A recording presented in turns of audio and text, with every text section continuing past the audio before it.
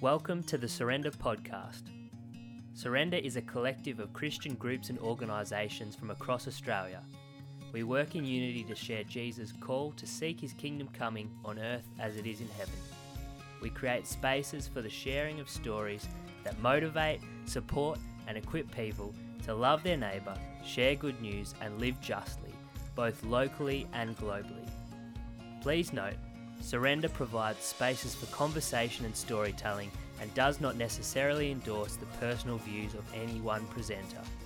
Laura is a passionate advocate and speaker against the objectification of women and girls and sexualisation of young people in today's culture. I'm going to share with you today a bit of my personal story, a bit of my experience of love God, love neighbour, love enemy, but mostly the love enemy side of it. So how God has shown me grace, how I've seen God's grace, and how that's kind of come out in love. And it starts with my personal story, but as you can see on the back of the screen, which says Love Kills Porn, it's going to be talking a lot about pornography and sexualization and things like that as well. Hi guys, welcome. Hi. So, I'm going to see if I can move this actually. Yay! Nope, that's it. Alright, so love kills porn. So there's, this is really going to annoy me. Pornography.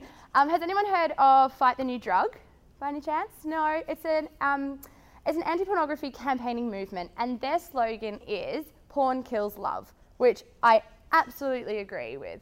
But in the recent few months, I've had this concept come to me, what if love could kill porn?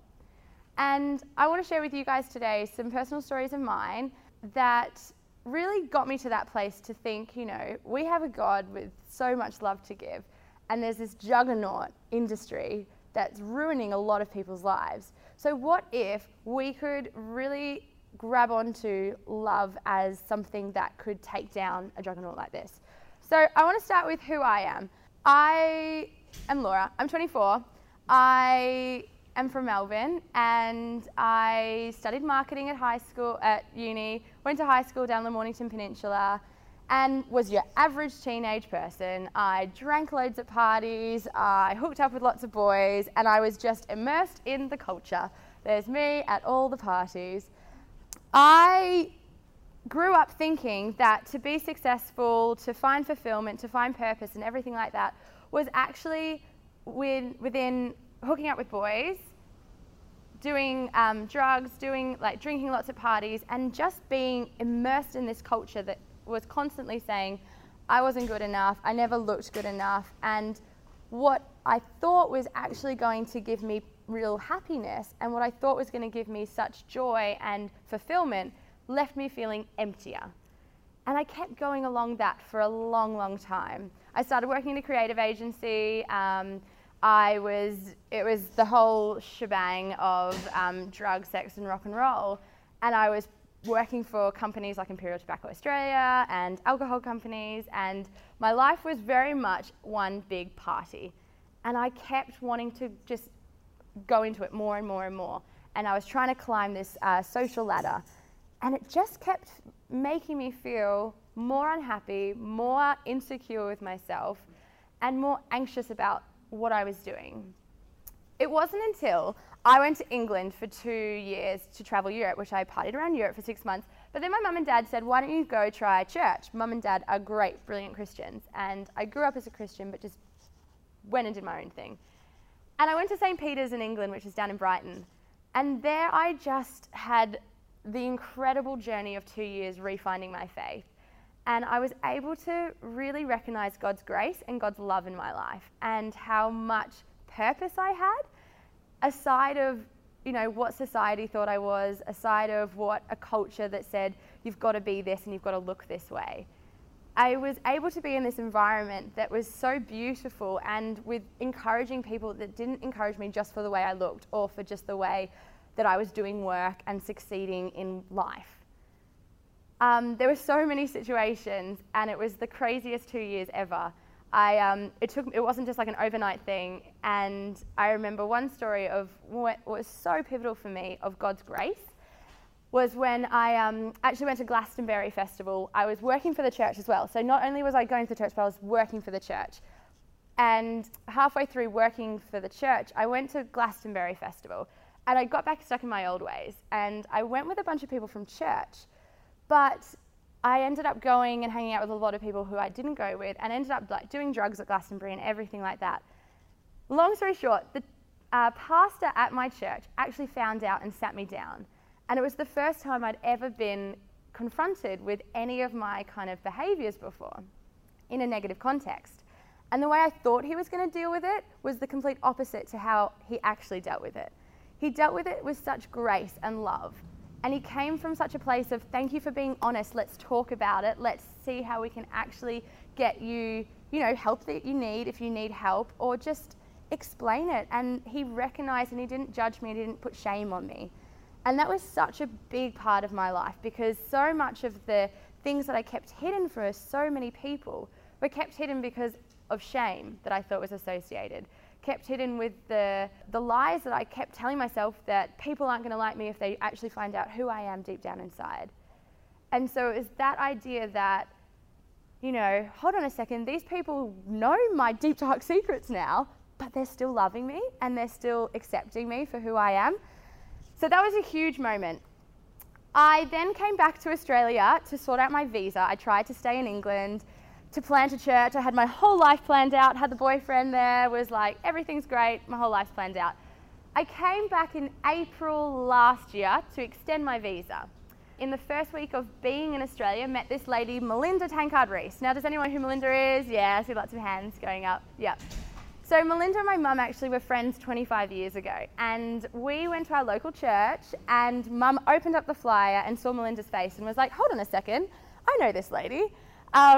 And I was like, yeah, sure you do, Mum. And then anyway, she comes over for lunch like the following week, because she was speaking at our church that week as well. She comes over, Mum's like, she talks about the sexualization of girls in our culture. I was like, oh, great, that does not sound interesting whatsoever. Like, sounds really airy-fairy, like it'll just be like, you're beautiful and all that kind of stuff that I thought that's what I thought it was going to be. Man, was I surprised. I went to her presentation and it blew me away. Has anyone seen her presentation before? Yeah, a few people. It's quite shocking. It's quite like in your face of like, these are the realities, but I think that's what I needed. It showed, what she does is she takes you on a landscape, a tour of our landscape in our culture, and shows that the media, the marketing, the videos, just the culture, everything around us is saying that we have to be hypersexualized all the time. It's saying that, we have to do all these certain things, and if we don't, then we're not really normal. And some images that really stood out to me were just like slogans on kids' t-shirts, but like magazines especially. And like, I remember literally reading magazines being like, oh, this is what I have to do, and if I don't do this, then I'm not normal. Like Dolly and things like that when I was younger.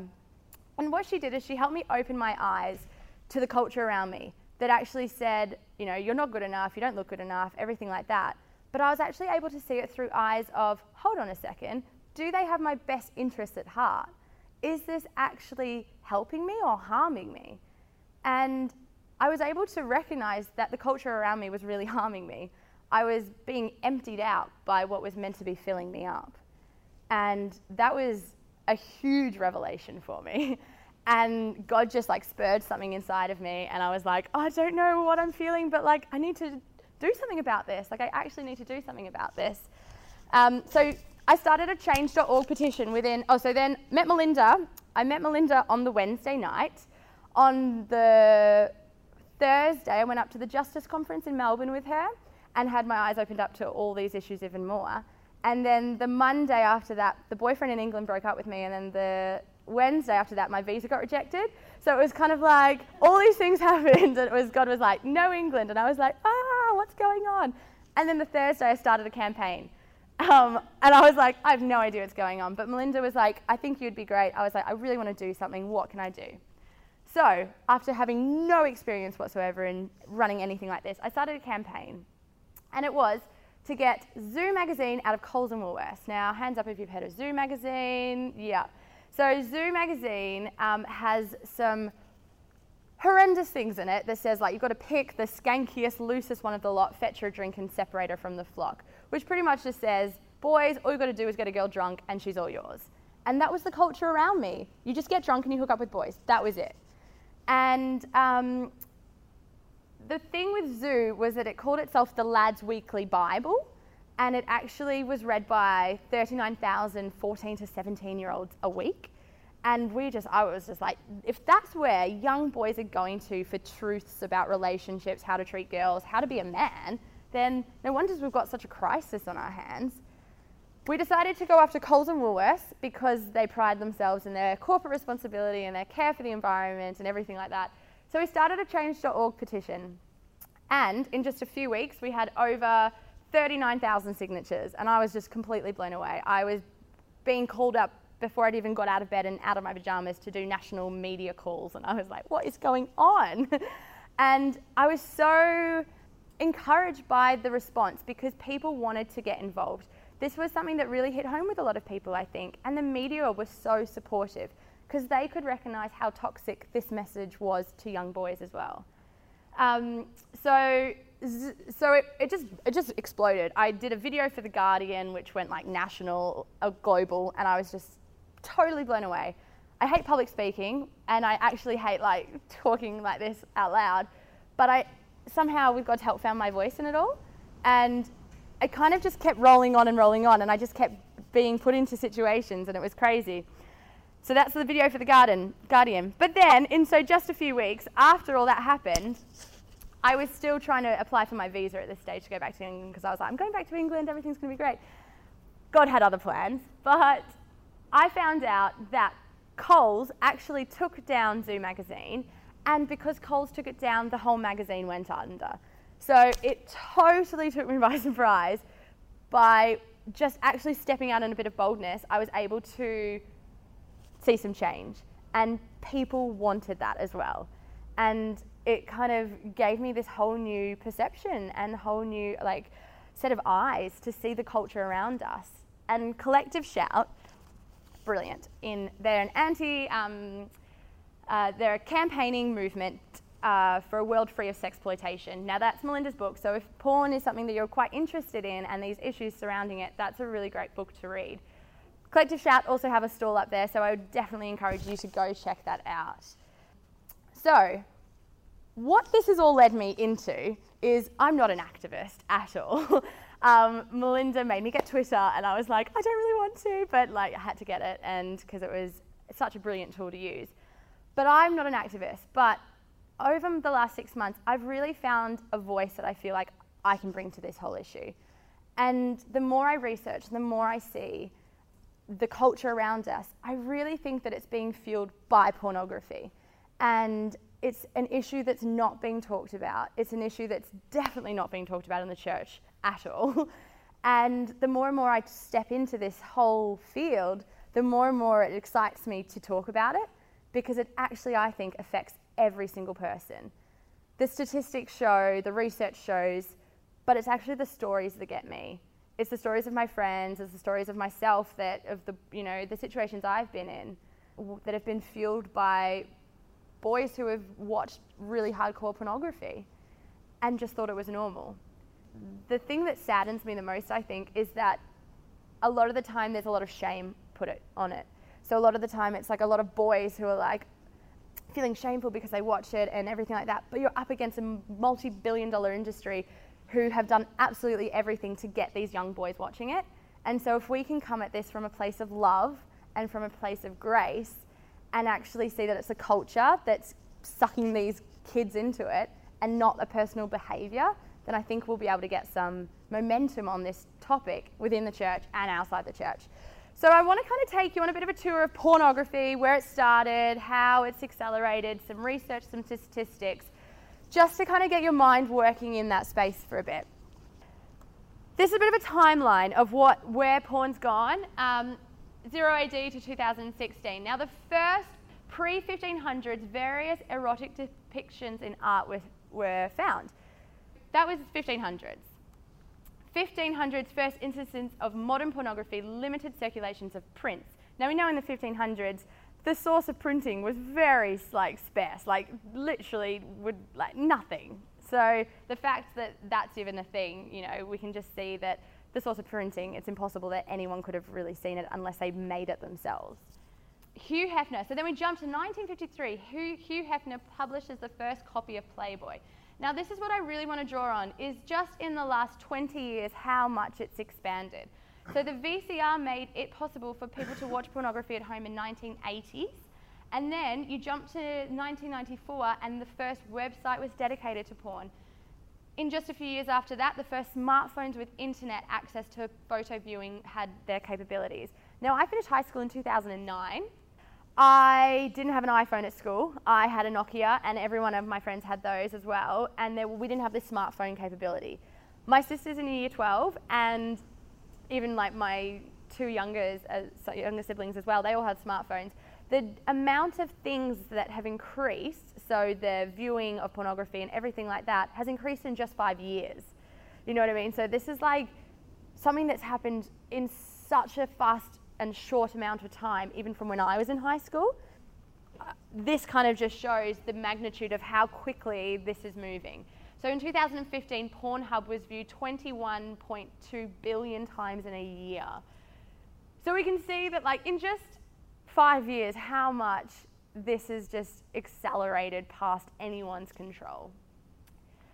This is a summary, I guess, of what kind of porn these kids are being exposed to. So 30 years ago, hardcore pornography usually meant the explicit depictions of sexual intercourse. Now, hardcore has now has evolved and is increasingly dominated by the sadomasochistic themes, all involving scripts fusing sex with hatred and humiliation. Hardcore pornography now explores the world of perversion, while softcore is now that hardcore was a few years ago. Pretty much saying the kids, what they're exposed to at first exposure is horrendous. You think of really bad porn in your head, it's worse.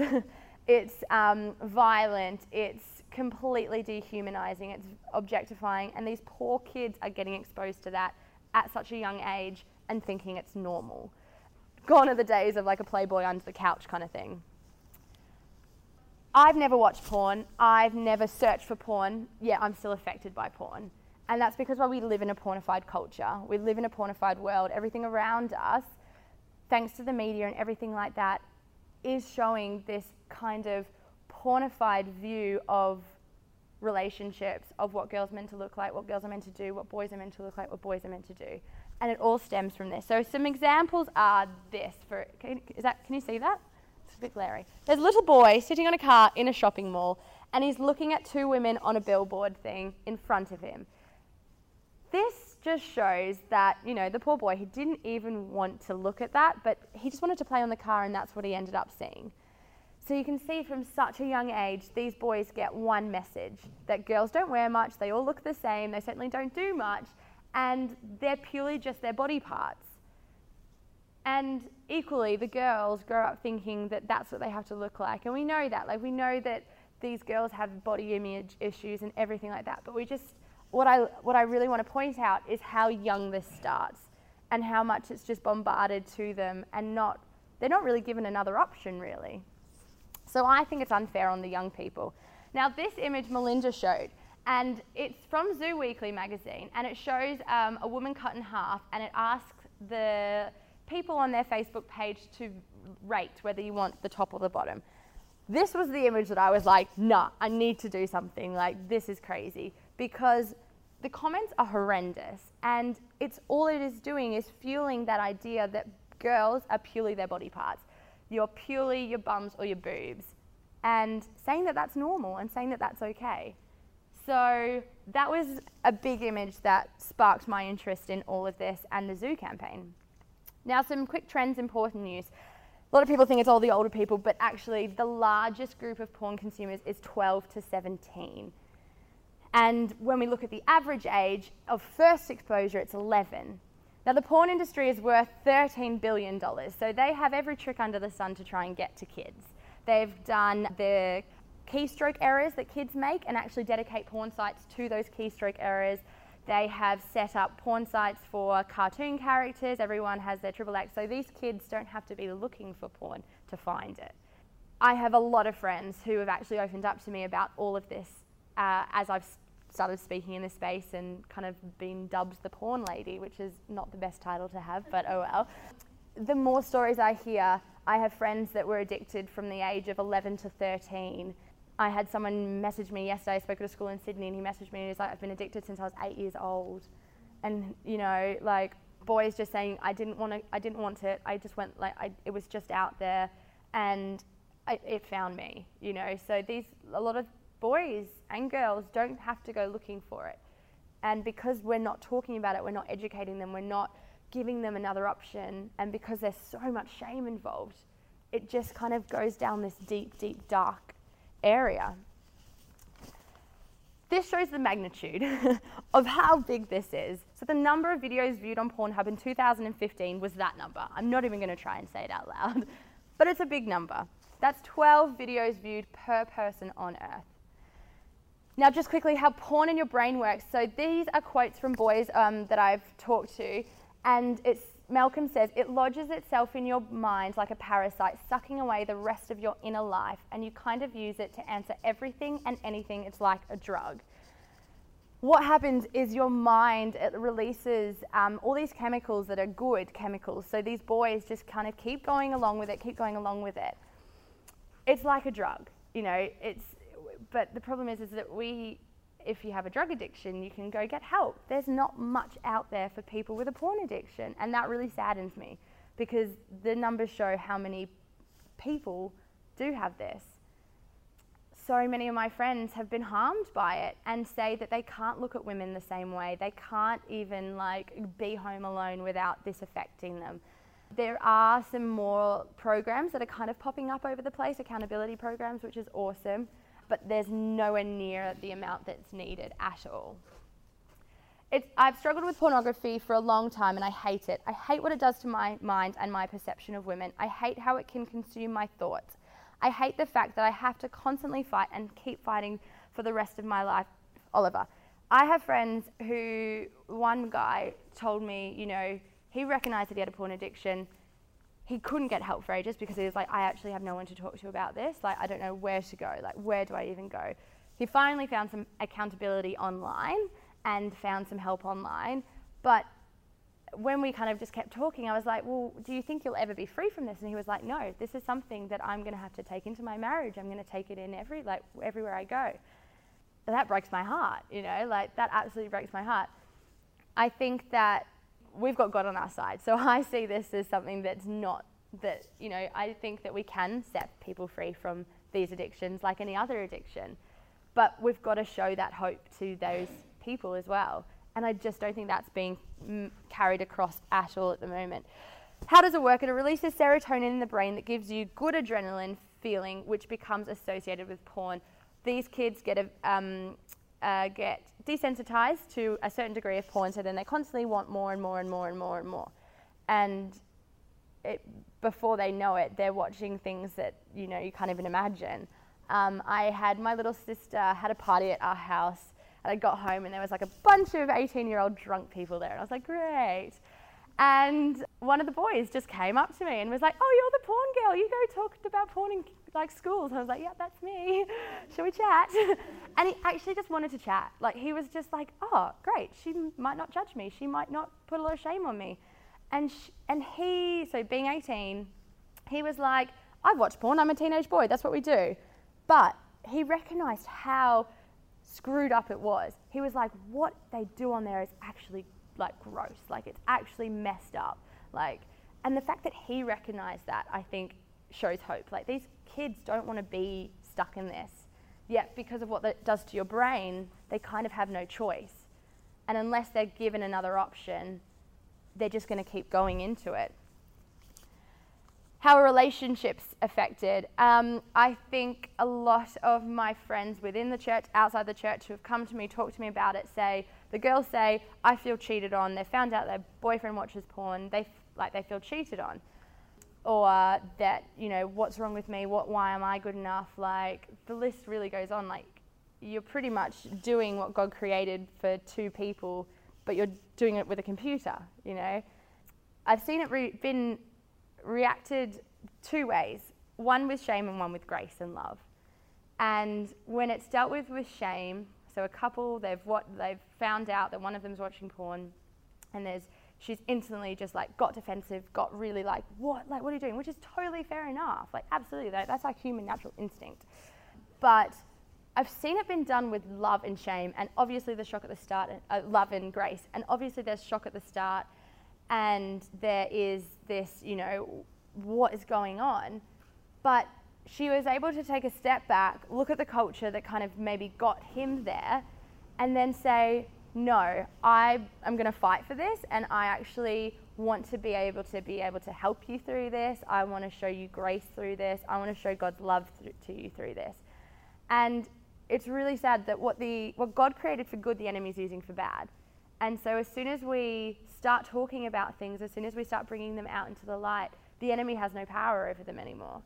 And so I think that that's a real key, is to talk about these, encourage people in relationships, outside of relationships, to just have these open conversations. This is a great article called Tinder. Do you know what Tinder is? Does everyone know what Tinder is, kind of? A few people, yeah. So Tinder's like a dating app, and you pretty much have a face on there, and you swipe left or you swipe right if you like them or if you don't. And this is what everyone's doing. I literally go into schools, and I'll be talking to year 8, and I'll be like, all right, we'll bring up a Tinder slide. And we're like, who knows Tinder? Who's on Tinder? Everyone's hands up. And I'm like, what? Like, this is crazy. And it's used to, like, just to go and, like, sleep with somebody and have sex with them and on your merry way. And it's just that totally, like, objectifying a person by their first looks. Like, no one's being encouraged to get to know each other for, you know, the person they are, the faith that they have, the amazing passions that they have. A girl in a school the other day said, oh no one dates anymore. Dating, that's so old fashioned. Like, you just hook up. Like, that's just what you do. I was like, so no one ever goes on dates? Like, no one. And she's like, no. And then I look at my friends, and that doesn't even really happen with my friends either, like, who are around the 20s.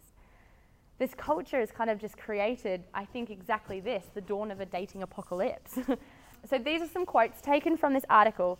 It seems like girls don't have any control over the situation, and it shouldn't be like that at all. Sex should stem from emotional intimacy, and it's the opposite with us right now. I think it is really kind of destroying female self-image.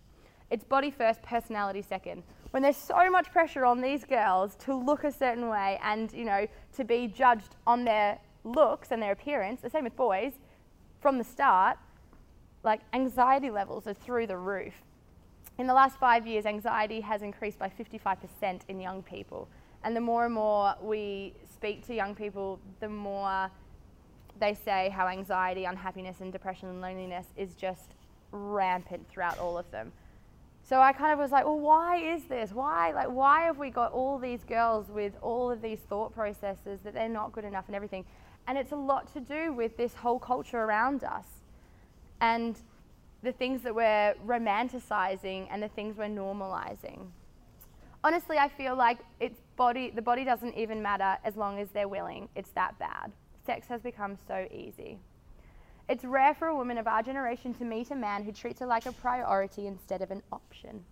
I just love that quote. And these girls, you know, they're just kind of seeing themselves as an option. They're all getting asked to send sexy selfies, and they're all getting asked to come over for Netflix and chills, which is pretty much just come over, watch a movie and have sex with me. And that's what they're thinking is friendship, and that's what really saddens me. Girls are getting ideas from magazines like Dolly. Oh my God, my boyfriend wants me to. It gives a step-to-step guide of how to do sexual acts, and this is for underage readers as well. Where are these girls getting any good role models? Boys get, you know, this. Porn in the church. Now, I am very passionate about speaking about this topic, and I'm really passionate about speaking about it in the church, because I think if the church can't speak about it, then who can? You know, we should be at the forefront of this. We've got love, we've got God on our side, and how are we not the ones standing up against this and stepping out in love? When I went back to England, once my visa had been rejected 3 times, and I was like, fine, God, I get the idea. I went back to England, packed up my stuff, but it is while the campaign was going on. So all of a sudden, I had all these boys coming up and talking to me, being like, I have a porn problem, I have a porn addiction, I don't know what to do, I don't want it, da-da-da-da-da. And I was like, I don't know what to do either. Like, don't talk to me, but was able to just chat to them. But a lot of them said, there's no one in the talk to them about it. It's not being preached from the top of the church. Some research and some studies say that 68% of males in the church are watching it and 15% of females are watching it. And so when something from like high up, when youth leaders are involved in it, when pastors are involved in it, then of course they can't talk about it because there's this shame involved in it. So why are we putting that shame, why are we associating that shame with it? Yes, it's bad, but sometimes, as you can see hopefully from the previous slides, it's not their fault a lot of the time. They've fallen into this and they have no way out. And I think it's really, where I find hope is that actually, well, if it's not being talked about and it's kind of got this bad, well then what about if we talk about it? What about if we just bring it into the light? What if we were able to actually engage a conversation, normalize a conversation, and talk about it as openly as any other issue within the church? A church should be like a safe refuge place for broken people. And with this issue, it does not feel like that at all. But there's like Triple X Church, and there are there are people who are doing this, but not to the degree that is needed. The people that are doing it is what gives me hope, and that's really exciting as well.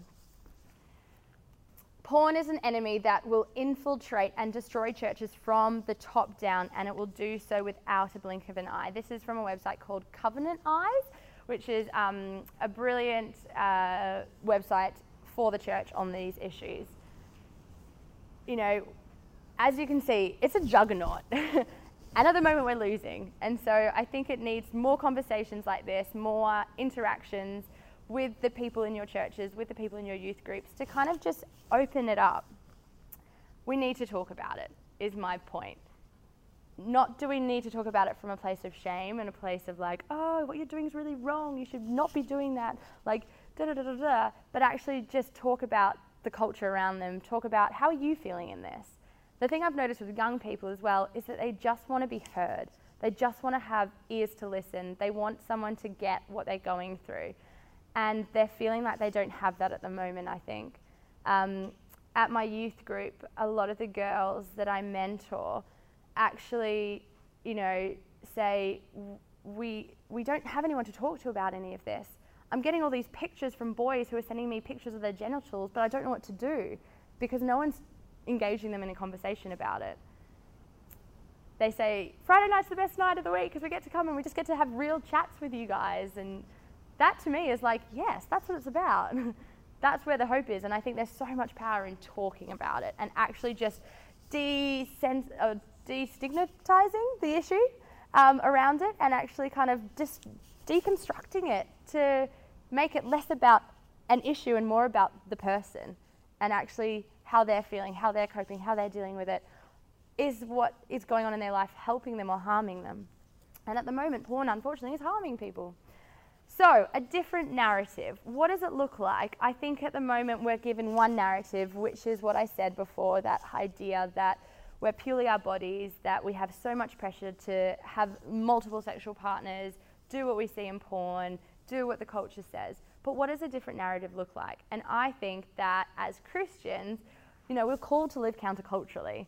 And it was when I found my faith, when I refound my faith, that I was able to live that out, and I was able to find true freedom, because what the world was selling as freeing and liberating and empowering was actually making me a slave to myself. But it was only when I found Jesus that I was able to actually find that freedom, and oh my gosh, it's the best thing ever. So like a different narrative, I think, is just at the moment offering an out for a lot of these kids, offering, that option that it's not you, it's a culture around you that's making you like this, and engaging in those conversations. Isaiah 61. Now this verse is what I read pretty much the few days after I met Melinda, and it has stuck with me ever since. And this is the Message version. Announce freedom to all captives. Pornography is creating slaves of ourselves. It's creating this underground world that is just completely keeping us captive. And God, in Isaiah 61, has declared that we are to set the captives free with God's help. And to me, that's the most amazing thing ever, that all the people around us who are stuck in addictions, who are stuck in this culture that says they're not good enough and everything like that, we were sent to preach the good news to the poor, to heal the brokenhearted, to announce freedom to all the captives, pardon all prisoners, to announce the year of God's grace. Like, we need to be taking on this huge issue with all of those things in mind, I think, because there are brokenhearted people from this issue. There are completely sick people as well, and people who are in complete captivity because of this as well, feeling like they have no one to talk to, no one around them. They're all alone in this issue. And so I think that's what we as Christians need to do, is unite in this issue and actually share God's love in this. And the way that I want to tie it all in with what Surrender's message is, which is amazing, the love God, love neighbor, love enemy, is that the love the enemy, there's this porn world, $13 billion porn world, that you want to hate because you're like, look what you're doing to this culture, look what you're doing to this world. But as soon as you put hate into something, as soon as you put all that, it stirs it up even more inside of you, and no fruit will come from that. But if we're able to love those people in the industry, if we're able to love those who are caught by this, if we're able to love those who encouraging it, God's love will always win. And if we're able to actually use that love that God's given us and is inside of us, then we will hopefully see some change to this. But I think at the moment it's really easy to get caught into that mind frame that it's like, we need to just shut everything down and, be really angry at everybody for doing this. But it's not going to get us anywhere too far, or it will, but it'll be surface level. But if we actually want to get down a bit deeper, actually get to the roots, because these are such deeply rooted issues, especially individual issues, then it's only God's love that's going to heal that. And these people who are affected by porn, it's a healing of the heart that needs to take place. And that's only when God's work can really work. It's not on us. It's no campaign that someone will create. It's no viral video that will change this. The only thing that will really change this is God's love, and God's love working through us. So they say that porn kills love, but what if love kills porn? What if we were able to flip this on its head and actually use God's love as the vehicle to take down this juggernaut? Because at the end of the day, the only thing that gets me through, I'm like, well, God's already won. So let's just embark on this journey to work with God, to do what God's already doing in taking this down. And how that looks like, I don't know. Each day with God is crazy. God reveals something new to me each day, and I kind of just keep giving it to God and find myself doing things like this. And I'm like, all right, God. So I don't have any answers of how to do it, but I really think the only answer that I can give is God's love. And it's God's love ministering through us. So if there's people in your life that you can talk to about this, if you yourself are struggling with this, then please speak up and talk to somebody. Like, this is an issue that is just going to get bigger the more and more we don't talk about it. But we have been given God's love to do that. I think this is also something that people's stories, there's so much power in people's stories. Research, statistics, facts, they'll only get you so far. And we kind of know, yes, this is bad. But I think the way you receive stories, the way you actually relate with stories is so much deeper. So many different people will hear different parts of a story and get something different out of it. How God works through each individual is so unique. And I think if we're able to collect people's stories of how this is affecting them, how they feel like what's normal in their culture is actually harming them rather than helping them, we could collect that and actually do something with it. So I started just yesterday, what'snormal.co. Every day with God's crazy. I spoke at a school in Sydney and I did a whole presentation similar to this, but on what's normal. And I argued that what we're normalizing at the moment is really harmful for us. So the word normal in the dictionary means conforming to a standard. But when that standard is really, really hurtful, we have to look at, well, can we flip that standard on its head? Can we offer another standard? Can we create another standard? I want to engage the youth in this conversation. I want to engage young adults. I want to engage everybody in this conversation, because I think it's a conversation that needs to be had, and it needs to be had by the people. It doesn't need to, there's only so much that researchers, academics, things like that can do, which are obviously so vital. But this is something that's affecting everyone. So engaging stories would be so useful. So that's whatsnormal.co. If you have a story, if you have friends that have stories, please go on there and share it. It's all anonymous, and the kind of aim is to put them on a website so people can really see that they're not alone in this. That hopefully by using someone else who's struggling with a similar thing, they'll be able to recognise, hey, that's worked for them. Maybe I could try that, or things like that. I want to ask you guys some questions now. So I hope that you were able to see, I guess, how God's grace and love's worked in my life, how I'm seeing it outworked in the schools I go into, in the conversations I have revolved around this issue. But how is this outworking in your life? So what's the situation when you've been shown love when perhaps you didn't deserve it? How did it change things? So maybe if you're around friends chat, or if you by yourself chat, just think it to yourself, or if you want to talk to the person next to you, do that. But maybe just reflect on this for 5 minutes or something. How did it change things? So when, these people, for example, who are watching porns and they're in a relationship, obviously that's not right by the other person, but when the other person shows grace, such fruit will come from that. And my situation with my pastor finding out that I was partying at Glastonbury, he showed grace, and such fruit came out of that. So what's in a situation that you perhaps have been in, that you've been shown love? Have a think.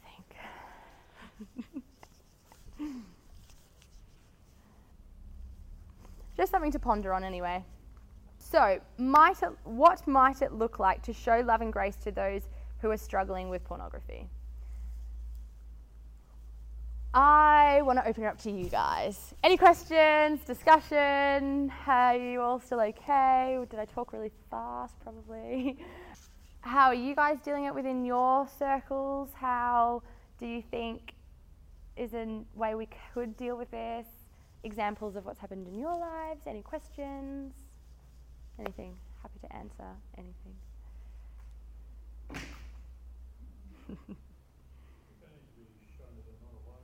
Yeah, absolutely. Yeah. Because when you have shame and everything like that associated, it just keeps it in the dark. And so when something's in the dark, you just think you're alone. Yeah, exactly. Yeah. And there's such power, I think, in speaking words out. I was at a little prayer meeting with just my friends, and by a series of circumstances, someone was praying for me, and then I just felt to ask, does anyone in the room have a porn addiction that they want prayer for? I just said it out loud. And there was maybe 15 of us in the room, and I was like, God, what are you doing? And one of these young boys just puts up his hand, and I was like, all right. And I really just felt God to be like, you know what, get this boy to just start speaking out the things. And the things he just spoke out was just amazing. He was like, I don't want this, Lord. I hate what it's doing to my mind. I hate what's the way that I'm seeing women. He was speaking it out, and there was such power in that, because when you speak things out, it defeats the enemy. You're like, nah, don't have any place here. And to me, that was the most powerful thing. And you could just see God ministering to this guy, and we keep in contact, and he's completely recovering from it and everything like that. And that, I think that idea that, he had an option to talk about it. He had an option to speak and feel that he wasn't alone in that. So that was, exactly that whole idea of just taking away the stigma to it. I was just kind of all right. Yeah. Yeah. Are kids interested in talking to parents about it? Not really. So I think it's one of those things that it needs to be talked about with the parents, absolutely. A lot of the parents don't understand, even though it's what's happening though. Like, I'm not a parent, I'm only like 5 years older than half these kids I speak to, and I don't even know the degree to what they're dealing with things.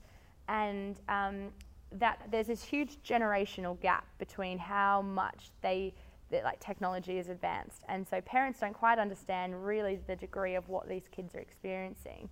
Like, not even I know, like, it's just like they're constantly on their phone, Snapchatting, sexting, like selfie, like it's ridiculous. But I think it's so important to just be able to speak about it with them.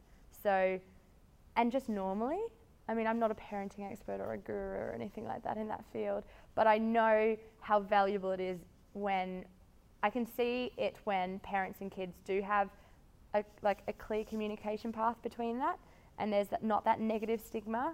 I wouldn't have talked to my parents about anything that I did, and that was really harmful for me. And it's not until later years that I've actually been able to open up about that. And I think I stayed quiet because I was so scared of the shame that was associated with it and the rules that I kind of grew up believing. So I don't know if that helps at all. Yeah, I don't like the fear that I react like Yeah. with the kids. Yeah. I know when they're hiding away on their phone. Yeah. Or they're on our phone. Yeah. I don't want to shut that off with them. Yeah. But yeah, I can say that I do that. Yeah. With my reactions. Yeah. I mean, there's like simple things, I think, not even simple. Well, the thing is, it's like these kids are so tech savvy. Like, you could put everything on your computer and you'd still find something, or like you'd go to the schoolyard and your friends would show you on the bus, and everyone has school laptops and everything like that. So it's a real hard game to play, but just trying to keep those communication fields open, I think, would be the best. Yeah. The thing with porn, describe it as a drug, which it is. Yeah. Whether it's smoking, Yeah. alcohol, shopping as a drug. Yeah. It's actually getting to the roots. Yeah. I think porn, like shopping or smoking or alcohol, is actually a fruit, but I don't think there's enough explored as far as what the roots are. Someone who struggled with this, for me, doing counselling and going back, it was isolation, Yeah. resentment and bitterness Yeah. because my parents separated. Yeah. And so I resorted to pornography, but I just looked at the fruit, and that's important, but deeper is to actually look at the roots of Absolutely. why it's actually, Yeah. and that's not being explored enough. And I think as far as love and grace, it's actually helping the journey with why you're looking at it, and Yeah. there's often insecurities and Exactly. things. Those aren't being tackled enough. Yeah. It's trying to put checks and balances, which are important, Yeah. but it needs to go much deeper than just Yeah. accountability or programs like you mentioned Covenant Eyes or Net Nanny. Yeah. Safe Eyes, for example, is another one. We can actually block certain websites, but that's only going to do so much because you'll find it elsewhere, or something else will feed those roots that aren't being. Absolutely. This is such a deeply rooted issue, and that's just, yeah, it's huge. And we don't talk about it, and it's No. even for me just to say that I have struggled with it, and it's still somewhat of a struggle. Yeah. It could be, oh, well, it's nice for you, or that there's this awkward silence as if, oh, crickets, awkward, what are we going to, what do we say? But Yeah. yeah, I think those roots, and that's a hard journey, and it takes time. It's not a quick fix, is it? Like, it's not like and then that's the problem, is that I think the generations, it's a very instantaneous generation. So when when someone's feeling lonely or when someone's feeling insecure or anything, they'll find an instant quick fix for that, and pornography gives you that. Pornography gives you that quick fix to loneliness. It gives you that. But absolutely, we're not getting to the roots of that. We're not getting to, well, why is these kids feeling lonely? Why are they feeling really like isolated and everything? Like, why is that? And yeah, I couldn't agree with more. The other point is the changes you mentioned in pornography. Like, I'm a teenager in the 90s. Yeah. You know, you didn't have it at home. You have to go Yeah. get a magazine or a video Yeah. or a clip, and how much that's evolved. Yep. The other point was, it's even like catalogues or primetime television. Oh, yeah. You know, that's sort of an extreme, but it starts off so subtly. Like, Oh, 50 Shades of Grey. Hello. social Released on Valentine's Day as a romantic comedy, you know, like, Even your Target, Big W Yeah. catalogues, you Yeah. can get besotted, saturated with images. yeah. So it's so hard to Mm. someone. She does more of a big Yeah. landscape of it all. So, but come back to the roots, and that's something that I've had to work at and continue to work at. Mm. How do you think then we get to the roots? I think it's trust and people being vulnerable to share their Yep. stories. Absolutely. That's where it starts. Yeah. And praying into that Yeah. someone would feel safe enough to talk about it. Mhm. As far as the kind of work, I'd be more than happy to be a volunteer or be available for young boys and girls as far as that, because Yeah, it's you amazing. don't know if I allow someone else Yeah. kind of relates, as the gentleman said, not feeling that sense of being alone. Yeah. I didn't have that support. Yeah, absolutely. It took a long time Mm. to actually talk with someone who was kind of in the same boat. Yeah. Thanks so much for being so open as well. That's brilliant. Like, that's what we need. We just need vulnerability. We need openness. We need like transparency. Because the more and more people do that, the more stigmas will be broken down. So thank you. Mentoring, I think, is a big one as well. That you touched on that. I think a lot of kids just don't have an older, wiser person in their lives that they can talk to. It's all about just online as well. So like kids are talking a lot of just online and not in real life. So they'll be able to get all deep in everything online, but in real life where, you know, you need your emotional connection, you need to be able to read people's emotions, they're losing that.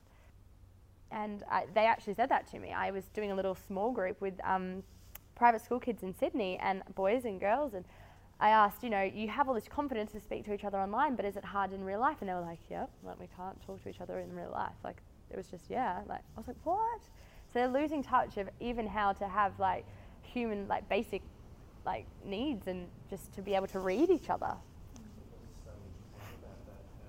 They're trying to encourage people to have kids because nobody's having children and it's affecting our economy.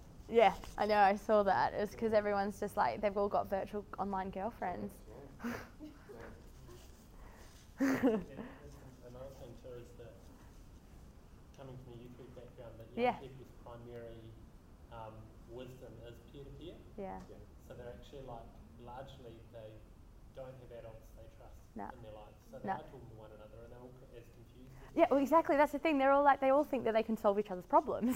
Yeah. And you're like, no. Or the media. Or they'll go to like websites, which will just, yeah. Things like MTV, it's kind of like, or even the celebrity sort of red carpet things, of what people should be and what you should look like kind Yeah. of thing. And that's so incredibly sexualised. Yeah.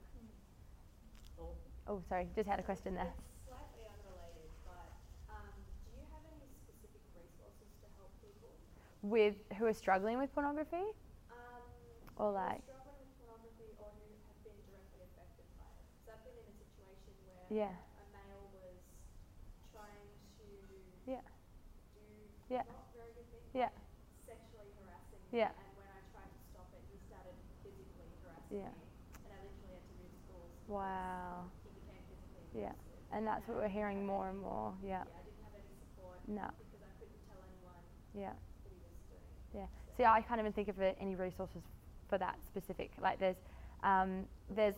oh yeah, I was about to say there's the police, but like yeah, absolutely. Like you need to report. Like a lot of people don't know that sexual harassment's it's illegal. Like these kids, you know. So police is a huge one, but then there's also. I'm not an expert in like the resources, but if anyone else has any ideas of resources, I'd love to like help you try and find some resources if that's helpful, so we can chat afterwards and like I can definitely help you do that. Yeah, because and that's the thing. No one knows where to go. No one knows who to talk to. And can I ask how old you are? I'm 16, turning 17 this year. Wow. Yeah, I dealt with it by leaving the problem. Yeah. So it's not a problem anymore because I've cut Yeah. off all contact and I've moved away. Yeah. That's alright, but some of my friends are still Yeah. dealing with it. And Gosh. it's just, So is it one boy? yeah, one Yeah. person who, So I'd definitely try and report it. yeah. Definitely. The thing is, he's one of those people that you make the excuse that he has mental illness. It's like Yeah. he's, Yeah. you know, got a couple things. Abuse is going on. abuse. Yeah, exactly. Yeah. So it's, Yeah. depending on the person that you tell, it's a very tricky Okay. Well, we can chat afterwards if that's helpful and try and get some help because that's. Yeah. Yeah.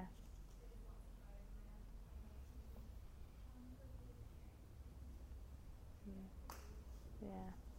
Yeah, that's because that's what we're seeing. We're seeing such a rise in domestic. Do you work in domestic violence? Yeah. Because that's what we're seeing. Like, Melinda has a lot more information on the more domestic violence side of things, but just such a rise in that because of, like, even I saw on a current affair or something the other day, a model who was abused by her husband. Did anyone see that? And she leaked the footage on a news program, and it was just like this normal model woman who had a normal boyfriend who was fully abusing her, and she actually said, yeah, he watches porn all the time, da da da da da. So it's actually like turning like into this callous behaviour, and we're out seeing that in so many domestic violence situations. I can't help but think about things like rites of passage for both males and females, the lack of. Yeah, absolutely. And that if there was, some form of rite of passage, not just your 18. Yeah.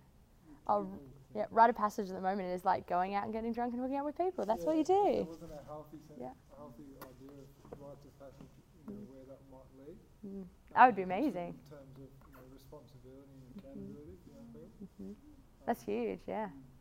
That's what our Aboriginal brothers and sisters have in the culture, as well as lots of ancient cultures as well. Yeah. And yet, as you rightly said, it's 18 getting drunk and Yeah. I did Red Frogs. Does everyone know what Red Frogs is? Yeah. That was such a life-changing week, and I was actually able to kind of like live out everything that I've been researching, and the situations that I found myself in with girls almost sending photos of their boobs to this random boy that they'd met the night before, or girls telling me stories of like, I just lost my virginity last night because that's what everyone else was doing, and I was like, but did you really want to? And they would be like, no. I was like, oh.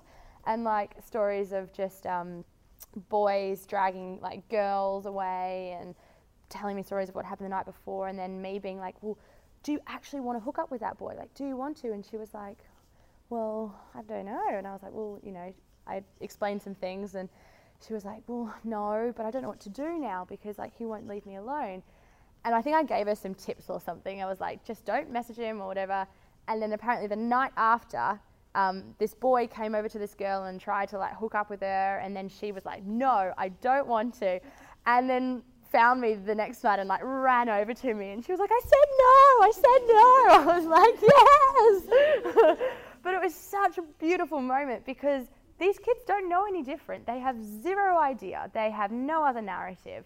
So just allowing them to that permission to say no, or to say, you know what, you're okay if you don't want to go out and have sex. You're okay if you don't want to go out and get absolutely smashed on the weekend. Like, that's okay too. Whereas we're not encouraging that. There's no rite of passage whatsoever for those kids that, yeah. So that'd be good, something to start. There you go. Go start a rite of passage thing. Yeah. Yeah. Like Hollywood and the music industry. Yeah. How come they're not accountable for peddling porn to kids? Oh, it's all money. They're allowed to do it, but the average person. I know. Oh, I don't know. It's money. Like, it's just it's horrendous. Like, Collective Shout have been involved in a lot of campaigns to get artists, like music artists, not allowed in the country, who advocate violence against women in their lyrics. And so Collective Shout's been super successful in not getting a lot of them. So like Tyler the Creator's one. And so they're really proactive in that. But in terms of like, how celebrities, music stars, they're expected to do this sexualized script. And, we had one girl be like, well, Beyonce says you should be empowered by your body, and it's like okay to be like over-sexualized and things like that. And they were like, but Beyonce's really nice. Like, why would she do that if she's really nice? And I had to explain to them that, well, Beyonce is a brand. Like, there's about 50 people who are telling Beyonce what to do. Like, And I think we don't recognise that enough, that it's the big bad word of marketing and advertising and branding, and it's just fueled by cash. And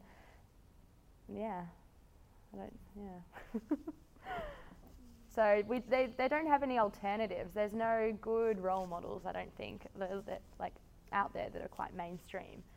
You have to kind of go searching for them a bit. A lot of good role models that kids will have will be their youth leaders or teachers or people like that who are so underrated. So encourage those guys with what they're doing, because that's where I think we'll see change, because it starts with relationships as well. If we can have these relationships with the younger people. Yeah. Was it helpful? Was it insightful? Was it a bit eye-opening? A bit shocking?